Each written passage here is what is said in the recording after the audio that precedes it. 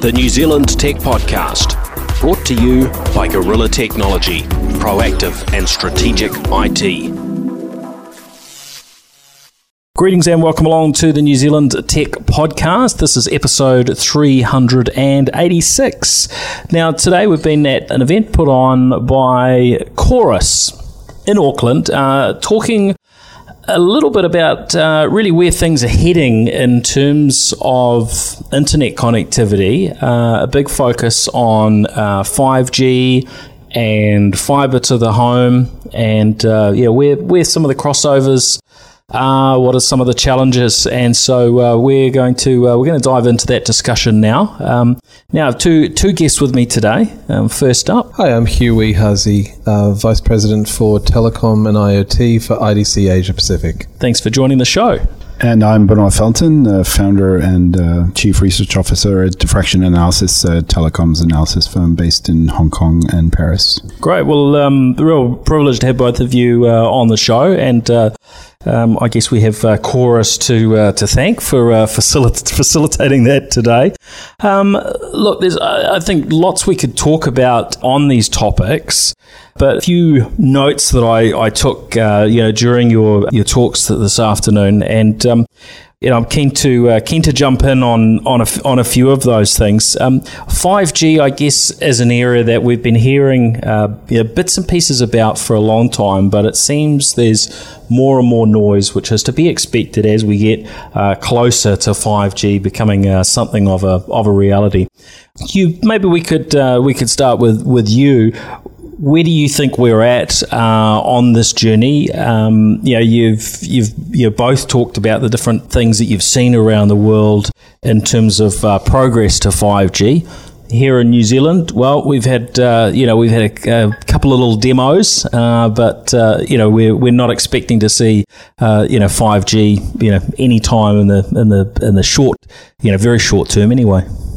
I mean, net. We expect 5G services to sort of come to market around the 2020, 2025 timeframe. So we're still in early adoption days. We only just got the standard ratified for the new radio interfaces in December of last year. We'll probably ratify some further standard stuff in June this year. So there's a lot of noise around investment and build out of both the core and the air interface. That needs to be done by the operators, and the vendors are going to drive that very strongly. There are some early adopters who are pushing to begin to offer mobile broadband type services into their market. But as we said inside, the three aspects I think that are needed in succeeding in this space is delivering speed, delivering getting the right spectrum band, and getting the services to market. We're still a long way away from defining what those services are and how we make money on them. So, what have you observed, and what do you see are those that are leading the way internationally at the moment? So, first of all, one thing that I think is important to stress is that 5G will absolutely deliver better speeds, lower latency, but we know from past experience that these are actually very hard to generate extra revenue off of. So the first key question, which explains why in matters of concrete implementations we don't have much to look at right now, is that no one really knows on the basis of that how they justify this significant, if not massive, investment. Having said that, there are a number of players and or countries where some things are moving, at least. In the US, there are two incumbent operators who are at least actively talking and piloting in some instances using 5G spectrum or that kind of spectrum bands to do fixed wireless access. So not as a mobile play so much, but as a substitution to having to deploy fiber or to fiber already being deployed. Right, so a way of delivering fast broadband into people's homes, but exactly doing it wirelessly and at a level that should compete with fixed type of offerings. Yes. And then we have Japan and Korea and China to some extent, although I'm always a bit cautious around China because they announce a lot of things, but we know that not many decisions are taken on the basis of a proper business model having been run, taken on the basis of the government saying we should do this. So we need to be careful that even though China is moving ahead, it doesn't necessarily mean that there's an economic kind of impetus to do that. Japan and Korea, I think, are forging ahead. And Korea in particular is really, I guess, looking at a shorter time frame. In Japan, it seems to be the individual mobile operators who are moving fast. In Korea, there seems to be more of a kind of government consensus that things need to happen. Okay. Hugh, now maybe you could just describe what is 5G? How would you describe 5G? Because we've got used to these different iterations of mobile networks, and 3G was once exciting, then 4G was exciting. We've got some sort of 4.5G starting to happen. Then there's 5G. What's it all about? If you sort of simplify it down. So 3 and 4G, we were looking at broadcast, right? Just like radio going out everywhere. 5G is founded upon this whole idea of beam forming. So it forms a single beam between, or a tighter beam between the receiver and the transmitter, right? So it's a technology transition that's aimed at giving us greater speed and lower latency. So it requires a different set of technologies. But I need to emphasize that it is an evolution of the standard of delivering wireless connectivity. And we're moving up the value chain in terms of getting faster and lower latency. 4G, you're looking at about 20 to 30 milliseconds of latency. 5G, we can get to 1 millisecond of latency, depending on how we deploy it. So it's an evolution. It's more and faster. Now, if we look today in New Zealand, we've got 2G, 3G, 4G, 4.5G, varying variants of these things that are actually in use. What's your picture on what this is going to look like in the future? We're still going to have a mix for a long time. Yeah, I'm absolutely, picking. Absolutely. We've got more choice, right? And we made the point inside about you've got low power WAN for your thing connections and low volume stuff. You've got all the consumer bands 2 through 5. You've got fixed access, which is fantastic for many, many use cases and will stay around for a long time. And you've got Wi-Fi. You've also got satellite, which seems to be enjoying a resurgence. So we've now got, it's an exciting time to be in networks because we don't really have to choose one. We've got a wide array of technologies that can be used effectively to solve a problem. And that solution is going to be fundamentally based on the business case, as Benoit said. Yeah, if we sort of step back, look, the topic of disruption is something that people like to sort of throw around, talk about this technology, that product being disruptive. Do we have one disruptive technology here, or is it more the sort of combination of all of these technologies is what's actually helping to facilitate a range of disruption? I don't think that there is much, if any, disruption in the technologies themselves. What there is potentially disruptive business models around those technologies. So, typically what Free did in France by basically taking an approach that if you made a razor-thin margin on a product and came in at a third of what the market price was at the time and added more product than anyone else was doing, you were going to gain sufficient market share to make a living. That's a disruptive approach. But they were using technology that had been around for a number of years. It's just that incumbent operators quite often are not the first ones to adopt any new technology coming in because they don't see the point in investing. It's changed a bit now because they're aware that there is a threat of disruption, right? Now, it could be argued that what Verizon and AT&T are trying to do with fixed wireless could be a disruptive play, except that they're cherry picking the markets where they're going to do it to markets where there's no alternative. So effectively, they're just bringing better broadband, but they're not really shifting the market in any significant way. So I think, will there be disruptive applications that will emerge from 5G or even 4G and IoT? Yes, absolutely. I think there already are. But is the technology itself disruptive? I don't think so. In fact, as Hugh pointed out, it's a continuum of evolutions that are not, I think, consumers, because at some point they see 3G on their mobile and at other points they see 4G, they see it as a step change. But the reality is that it's all incremental change. And the intriguing thing is, at Mobile World Congress this year, there was an almost inescapable marriage between 5G and IoT. And the use cases that were being demonstrated for 5G were, connected car, connected buses, not autonomous car, fleet management, convoying, remote health, remote asset management. They were very enterprise, and they were benefiting from having reliable, relatively lossless radio networks, right? Because Wi-Fi has a problem in that space.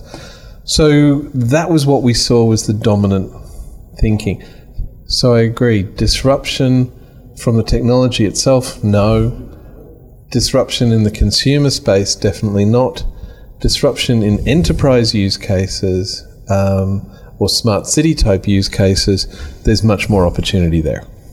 And so we look at these technologies. There's something that certainly facilitates disruption, but it's fair to say the technologies themselves then never disrupted. And I mean, look, let's, because driverless car is the one thing that keeps coming back again and again, a bit too much potentially, in my opinion. But what's interesting to me around that is that it's a disruption, but in the sense that the entire ecosystem needs to shift for any benefit to be taken out of it. One driverless car serves no purpose. 100% of driverless cars change the game entirely. How we get to from zero to 100, and the resistance that needs to be overcome for that to happen is absolutely massive. Because what we're talking about is people no longer owning cars. It's cities actually borrowing any vehicle that is not automated.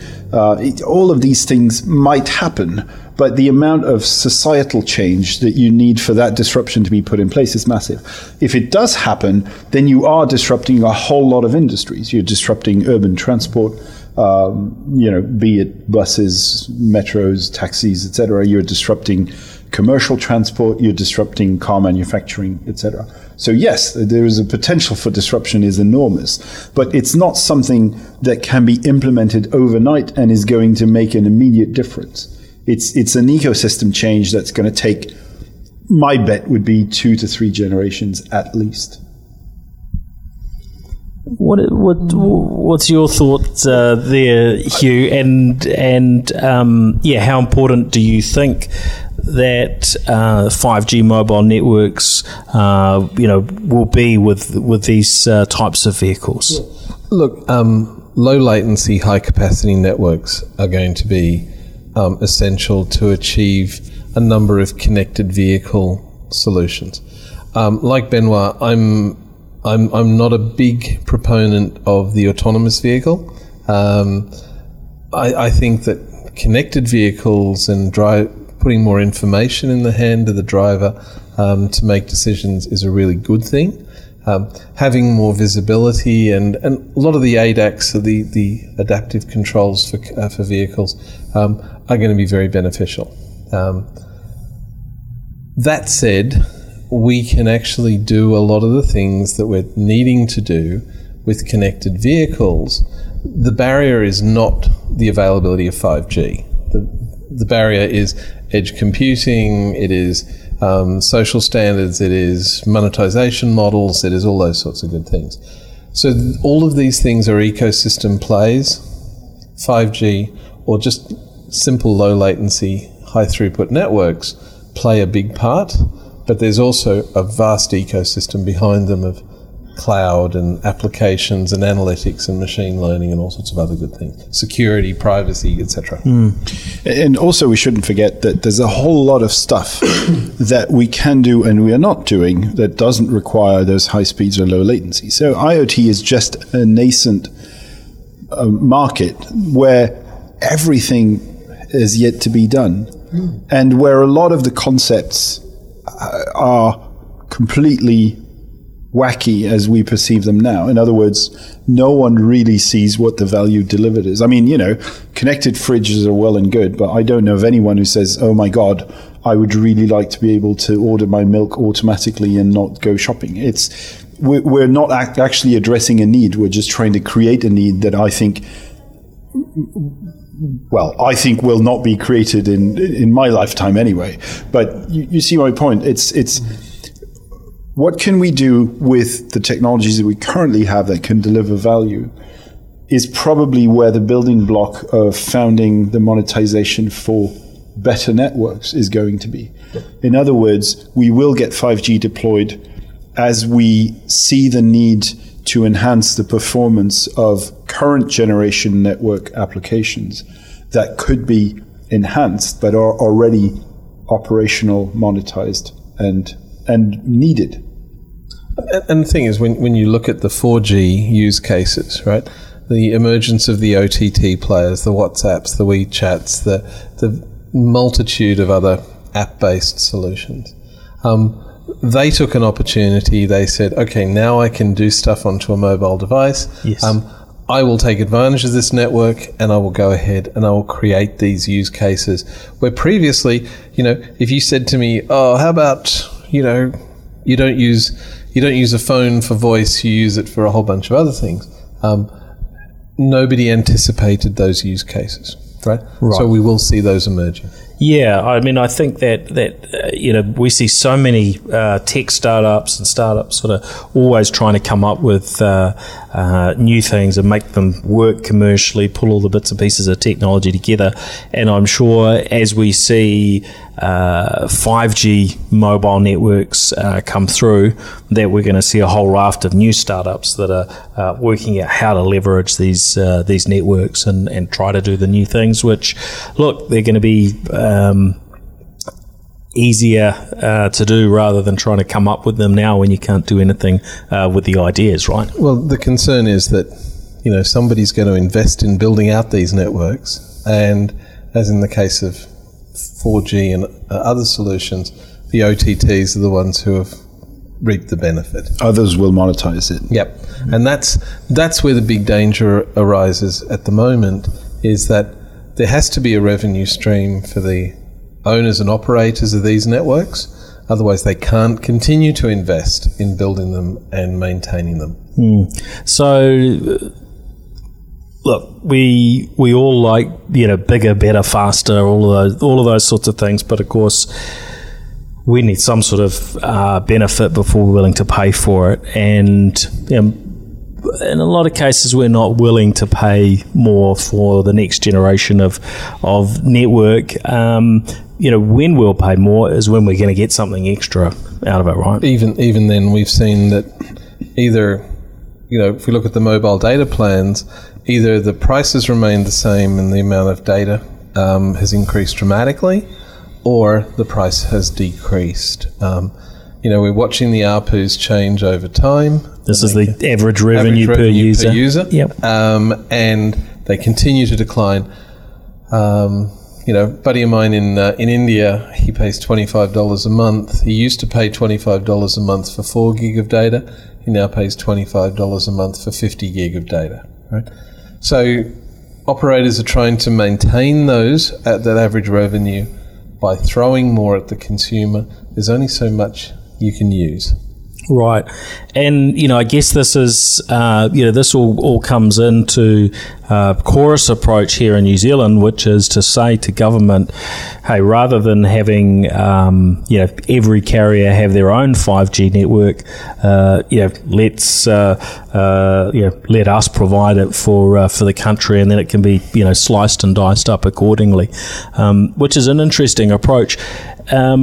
Either of you got any thoughts on or any experiences on what's happening in other parts of the world, and whether we really know just yet what the numbers are to build 5G networks? Because I guess the commentary indicates, look, there's going to be an increased cost to build a 5G network over a 4G. Once you start sort of really building it out to get very close to people. Now, if you just replace a 4G or a 4.5G cell site with a 5G cell site, then that's not really a big deal. But if you've got lots of cell sites that are getting very, very close to people's homes and so on, and that's what we've heard around 5G, then that's potentially a pretty expensive play. Any views from what you've seen elsewhere? I think we've heard about South Korea, where the government is sort of pushing 5G. Yeah, and that's an announcement that's 2 weeks old, so it's very early days. My understanding is that basically KT has most of the fiber assets it would need to deploy a deep 5G network, but the other two competitors don't. And the government, recognizing this, basically forced them all around the table and said, there's going to have to be infrastructure sharing here. It's easy in the sense that there's already one infrastructure. And also because, Korea, Japan, these countries have, basically government has a lot of authority without officially imposing stuff to make things happen anyway. I think if we make the parallel to New Zealand here, now that infrastructure is probably partially in place with Chorus's FTTH network, but certainly not enough to do the deep coverage that would be required. So this is to put in those cell sites and yes, so really close to the end user. So the real question to me is what happens if there is no shared infrastructure? And probably the most likely scenario is at some point the leading operator deploys Auckland, maybe Wellington with 5G. And that means two things. The first thing is they get an advantage in those markets that the other two can't catch up with. But also, all of the ecosystem shifts that would be needed to get those innovative solutions out will never happen. Because you don't do driverless cars in one city. You want to drive from one city to the other. And we're probably overusing that example. But my point is that, say, one thing I've been thinking about a lot is New Zealand has, I think it's around 25% of exports is agriculture. Smart agriculture is probably going to happen here before it happens elsewhere. But it doesn't happen if you don't have a network in place. Now, it might be that for many of these applications, you don't need 5G. Yeah. But it might also be that you don't get 4G where you need those even today. So, the risk is that 5G, if it happens organically, is likely to be even less well spread out geographically than 4G is. And 4G already isn't even that well spread out geographically. So I think, and I'm not saying this to kind of throw roses at anyone, but I think that the New Zealand government was one of the smartest when it came to FTTH policy. Right, with the ultra-fast broadband. With ultra-fast broadband, with the structural separation, with the way that they invested into the network rather than subsidize the network. All of these things are really smart. In other countries in the world, way too late in my mind, but are now starting to look at this and say, well, wait a minute, they got an outcome out of this, which, bang for buck is so much better than anything we've seen elsewhere. What could we learn from that? So I think, to me, it's important that the policymakers realize that just because they did that doesn't mean the game is set now. They need to keep the technology changes are coming in and they change the landscape constantly. So they need to apply that philosophy to what is coming. And there's no rush. I mean, it doesn't need to happen tomorrow. When I see that, and I'm sure Hugh has some things to say about that, but when I see that the UK has already auctioned 3G spectrum, 5G spectrum. Sorry, 5G. Yeah. You can edit. They're already auctioned 5G spectrum, at least 2, if not more, years before the first ever signal will come out. But also in a market where there is actually very little aggregation fiber available, because BT has never deployed fiber for residential. That means that the underlying infrastructure is not there. How the hell are they going to do that, especially with the amount they paid for the spectrum? And then look, I agree. I think we're going to see, even 10 years from now, I think that if you're expecting a wholesale exchange of 4 to 5, then I think you'll be disappointed. I think there will be use cases that are implemented in particular areas. There is some of the 5G enablement that is a software upgrade on existing 4.5G virtualized cores. Yes. So we don't necessarily need to go for a wholesale exchange, especially the approach that's being taken by going 3.4 gigahertz, which is what Australia, I think New Zealand will do the same thing. The UK has certainly done. When you go into the millimeter wave stuff, which is what the US has gone with, then you do need greater density and new base stations, which is going to cost money. But it's very much led, as Benoit brought up inside the session today, Eric Zhu, the CEO of Huawei, said, we don't expect to see any experiential change for consumers from 5G handsets. They'll come, but there'll be no appreciable change.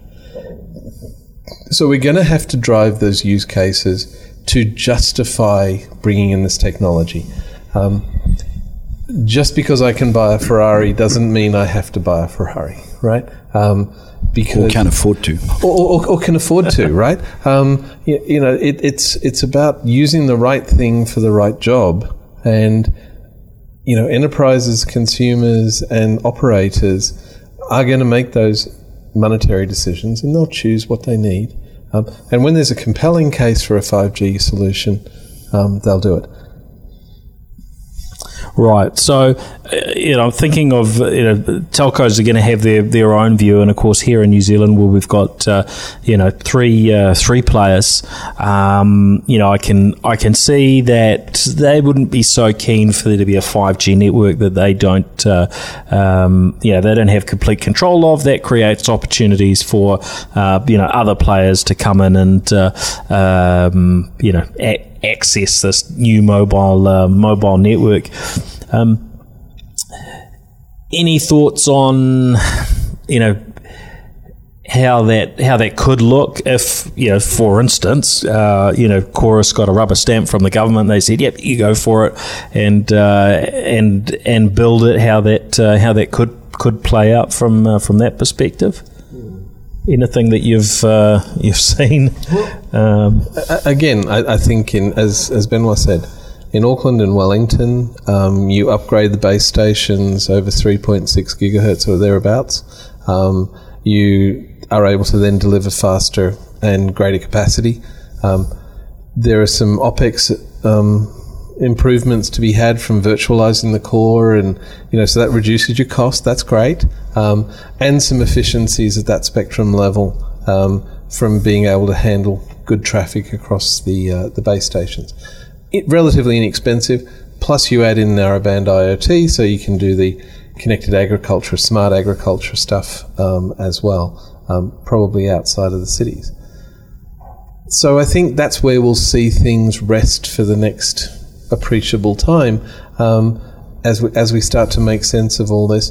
Or some of the OTT players come along and go, okay, I will buy that capacity off you, but I don't think it's going to be consumers paying extra money to get faster cat videos.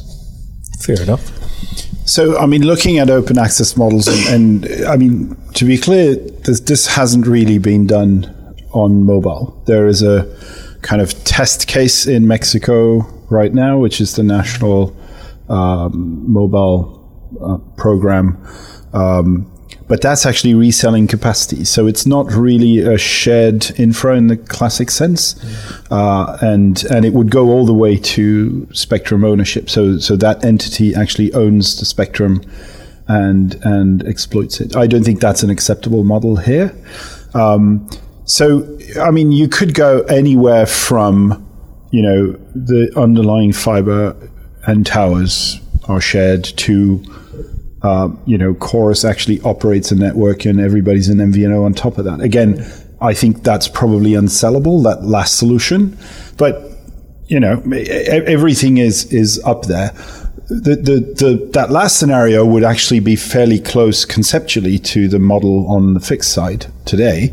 But I do think that there's somewhere in between that would make, the most sense. Basically, the idea is to maximize asset utilization and lower the cost of operation for the mobile operators as much as possible.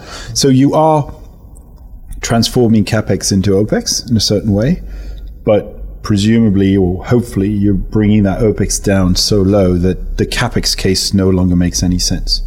The problem is, and I think this is very key to understand, as I said earlier, there's no rush, but at the same time, as soon as one player starts deploying their own infrastructure somewhere, there's a form of cherry picking that starts to take place. Yeah.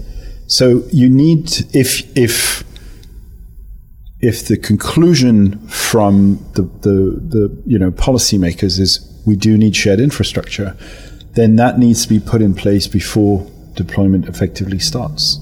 That's the challenge. You need to be thinking about this from a regulatory standpoint now. And I think it's less of an issue in that 3 gigahertz space, because that's not too gnarly. And it's macro cell stuff. Yeah, but when you get up into the millimeter wave, you really have to think carefully because the investments go up and all that sort of good stuff. Do you want one carrier to become a spectrum specialist? So carrier A specializes in 26 and carrier B specializes in 6 or something like that?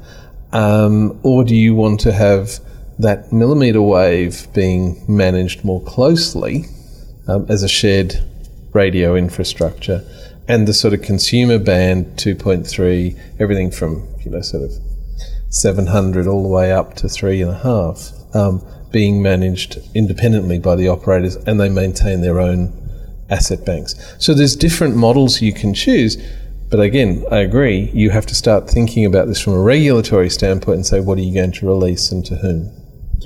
One thing also I would point out is, there's one player in the market today that is roaming on another one's network in order to get national coverage.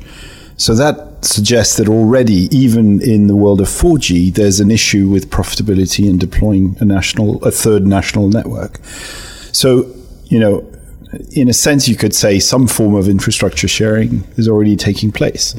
But that's not necessarily the most sensible model for the national outcomes. I always frame this in terms of, I think, what the separation did in New Zealand was a great nation-building exercise. What the citizens and the government got out of this is a nationwide network that would not have happened organically in any other scenario. And so that's really what they've got to be thinking about.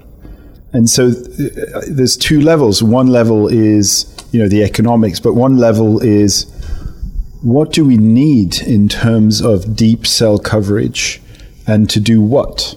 So there needs to be a bit of forward thinking around that as well.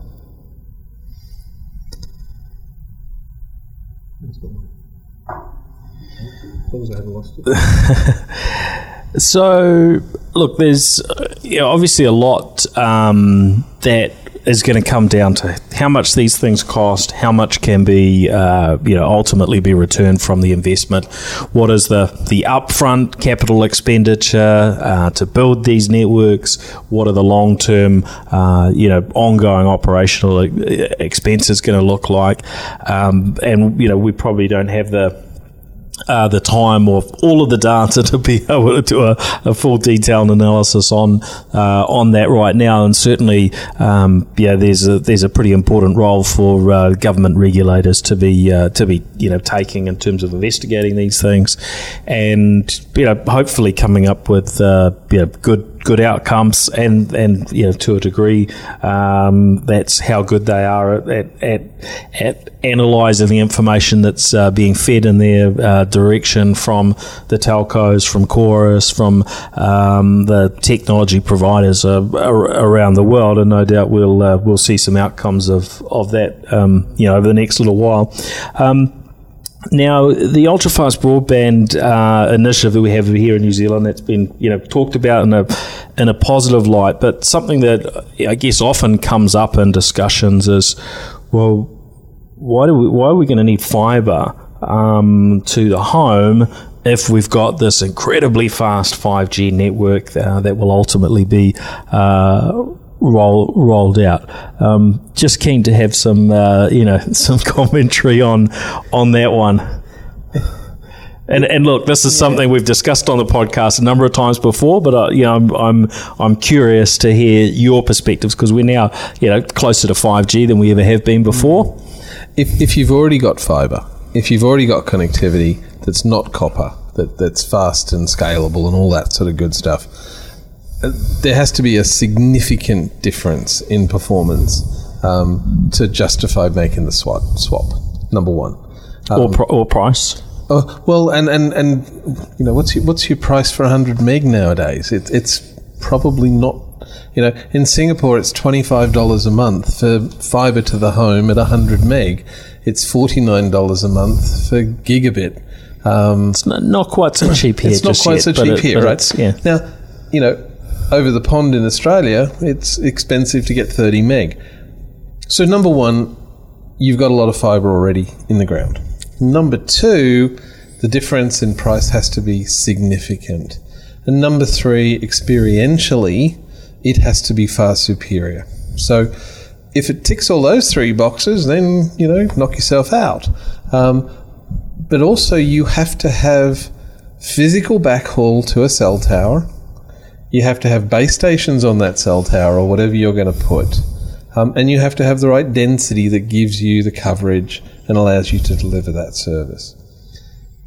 If all those things become true, then, as I say, knock yourself out. We've seen experiments in the past with things like WiMAX, and it hasn't worked so well. So we are very early in the deployment of this stuff, and seeing what the experience is in the US, as we go into the earlier part of next year, seeing what the experience with, any deployment plans in Australia, will give us a better clue. But, looks like our investments so far in fibre here in New Zealand have been pretty sound. Good. I think you've built it out, you've invested well, there's good payback, you've got a great network. Use it. Yeah. So, and one thing you've got to keep in mind is, when we're talking about Verizon and AT&T, neither Hugh nor I are sure that in a city as dense as Dallas, they actually have a business case to do this. The dense parts of New Zealand have been covered with fibre already. The fibre is here; it's in place. So it makes it very hard to come up with a business case to. So, do you want to do a business case for small towns in rural New Zealand with fixed wireless? Forget it. It's not going to work. It's interesting to me that I talk to vendors who sell both fixed wireless and mobile. And when they show you the business cases, fixed wireless comes out more expensive than FTTH in most of the geographical scenarios. Now, is there some space for that to go down with experience, with volume, etc. For sure. And FTTH is already down because it's been deployed for 15, 20 years now, depending on the markets. People know how to do it optimally, etc. Now, you were talking about disruption earlier. Is there a case for a Telstra or a TPG to go and compete with the NBN with fixed wireless access in Australia? Hell yeah, I think there is. Right? Is there a case here? I don't think so. Because there's a big difference in our network compared to what Australia by the time you're going to be ready to deploy, you're going to have 60 to 70% of people on fiber. And so your business case is actually on 30% of people who are reluctant to move to fiber, which means that they don't care very much about their broadband experience in the first place. They're not willing to pay huge amounts of money. And you're going to come in with a new technology, expensive, that's going to require a huge amount of fiber deployment in itself. So I'm sure that Spark and Vodafone, who are currently doing fixed mobile substitution, would love to find a way to continue that with fixed wireless access.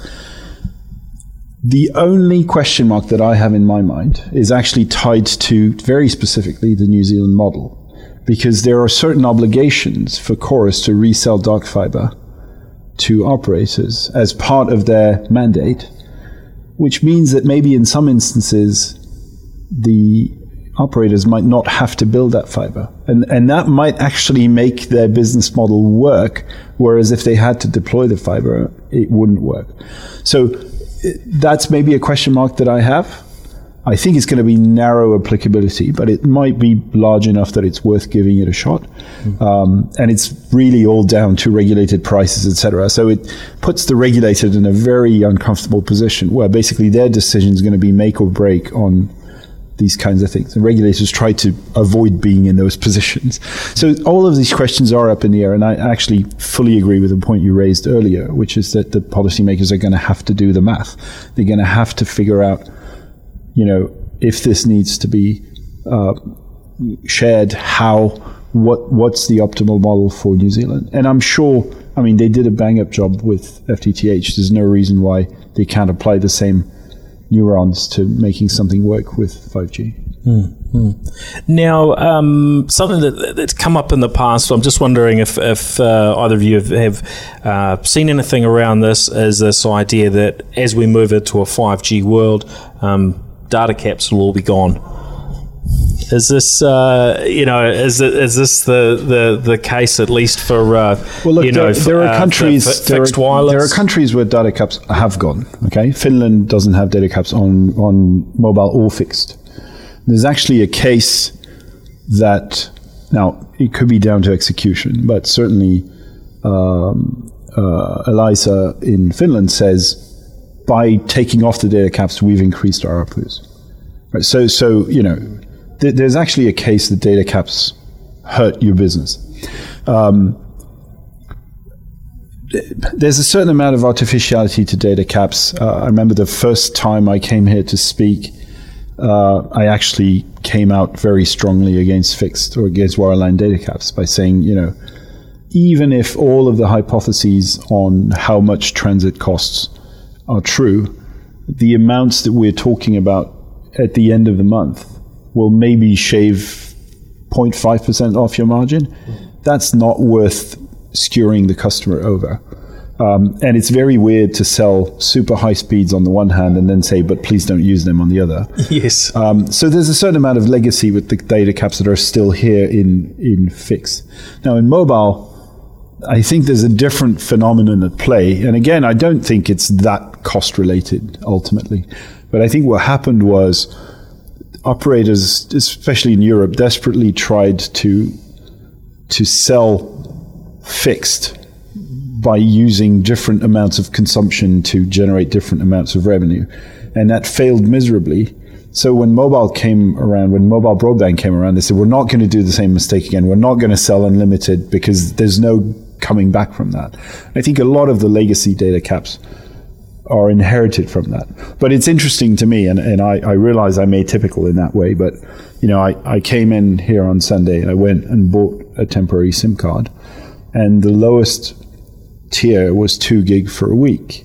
And I said, yeah, that'll be good enough. And the guy looked at me as if I was crazy. And, when I see caps of 50 gig or like you were talking about, or 100 gig, I can't even imagine. I mean, I don't consume 2 gig in a month. Now, I realize that I'm not 25 and I don't watch YouTube every moment of spare time that I have. But I think effectively caps have gone. Just the fact that you have a 100 gig cap doesn't mean there's a cap. It means effectively it's unlimited. It becomes a marketing proposition more than anything else. And I agree. I think there's an artificiality, there's a segmentation of the market. It supports price banding, sort of 25 for 5 and 26 for more, and the ability to reward customers and go, hey, well, we're going to give you more. But it becomes very much a marketing thing, not a networking thing. And to all intents and purposes, I agree that they've largely gone. So why bother? Okay. Final question. Do either of you see any significant place for satellite delivered broadband in the future? We've heard number of players, SpaceX sort of talking about these low Earth orbit satellites, putting up I think in SpaceX's case something like 3,500 satellites up. Yeah, huge investment, bringing them much closer to the Earth, so we don't have the same limitations that we've had in the past. But still, you've got to have some radio spectrum for communications. Does it seem feasible that this is going to fit into the play, or have we actually got the bases already covered here?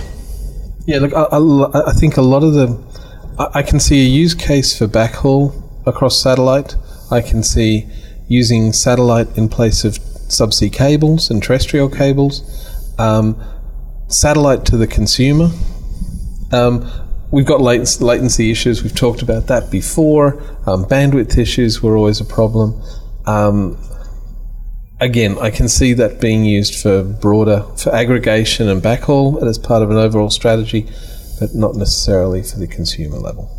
Right. So there could be a benefit if someone pulls up the cables that link New Zealand to the rest of the world, or for remote locations like many of those cables, unfortunately. I mean, but you've got locations like some of the Pacific Islands, Rarotonga and Cook Islands and whatnot, where at the moment they don't have too much connectivity, so it could be pretty handy in those cases. Yep. Excellent.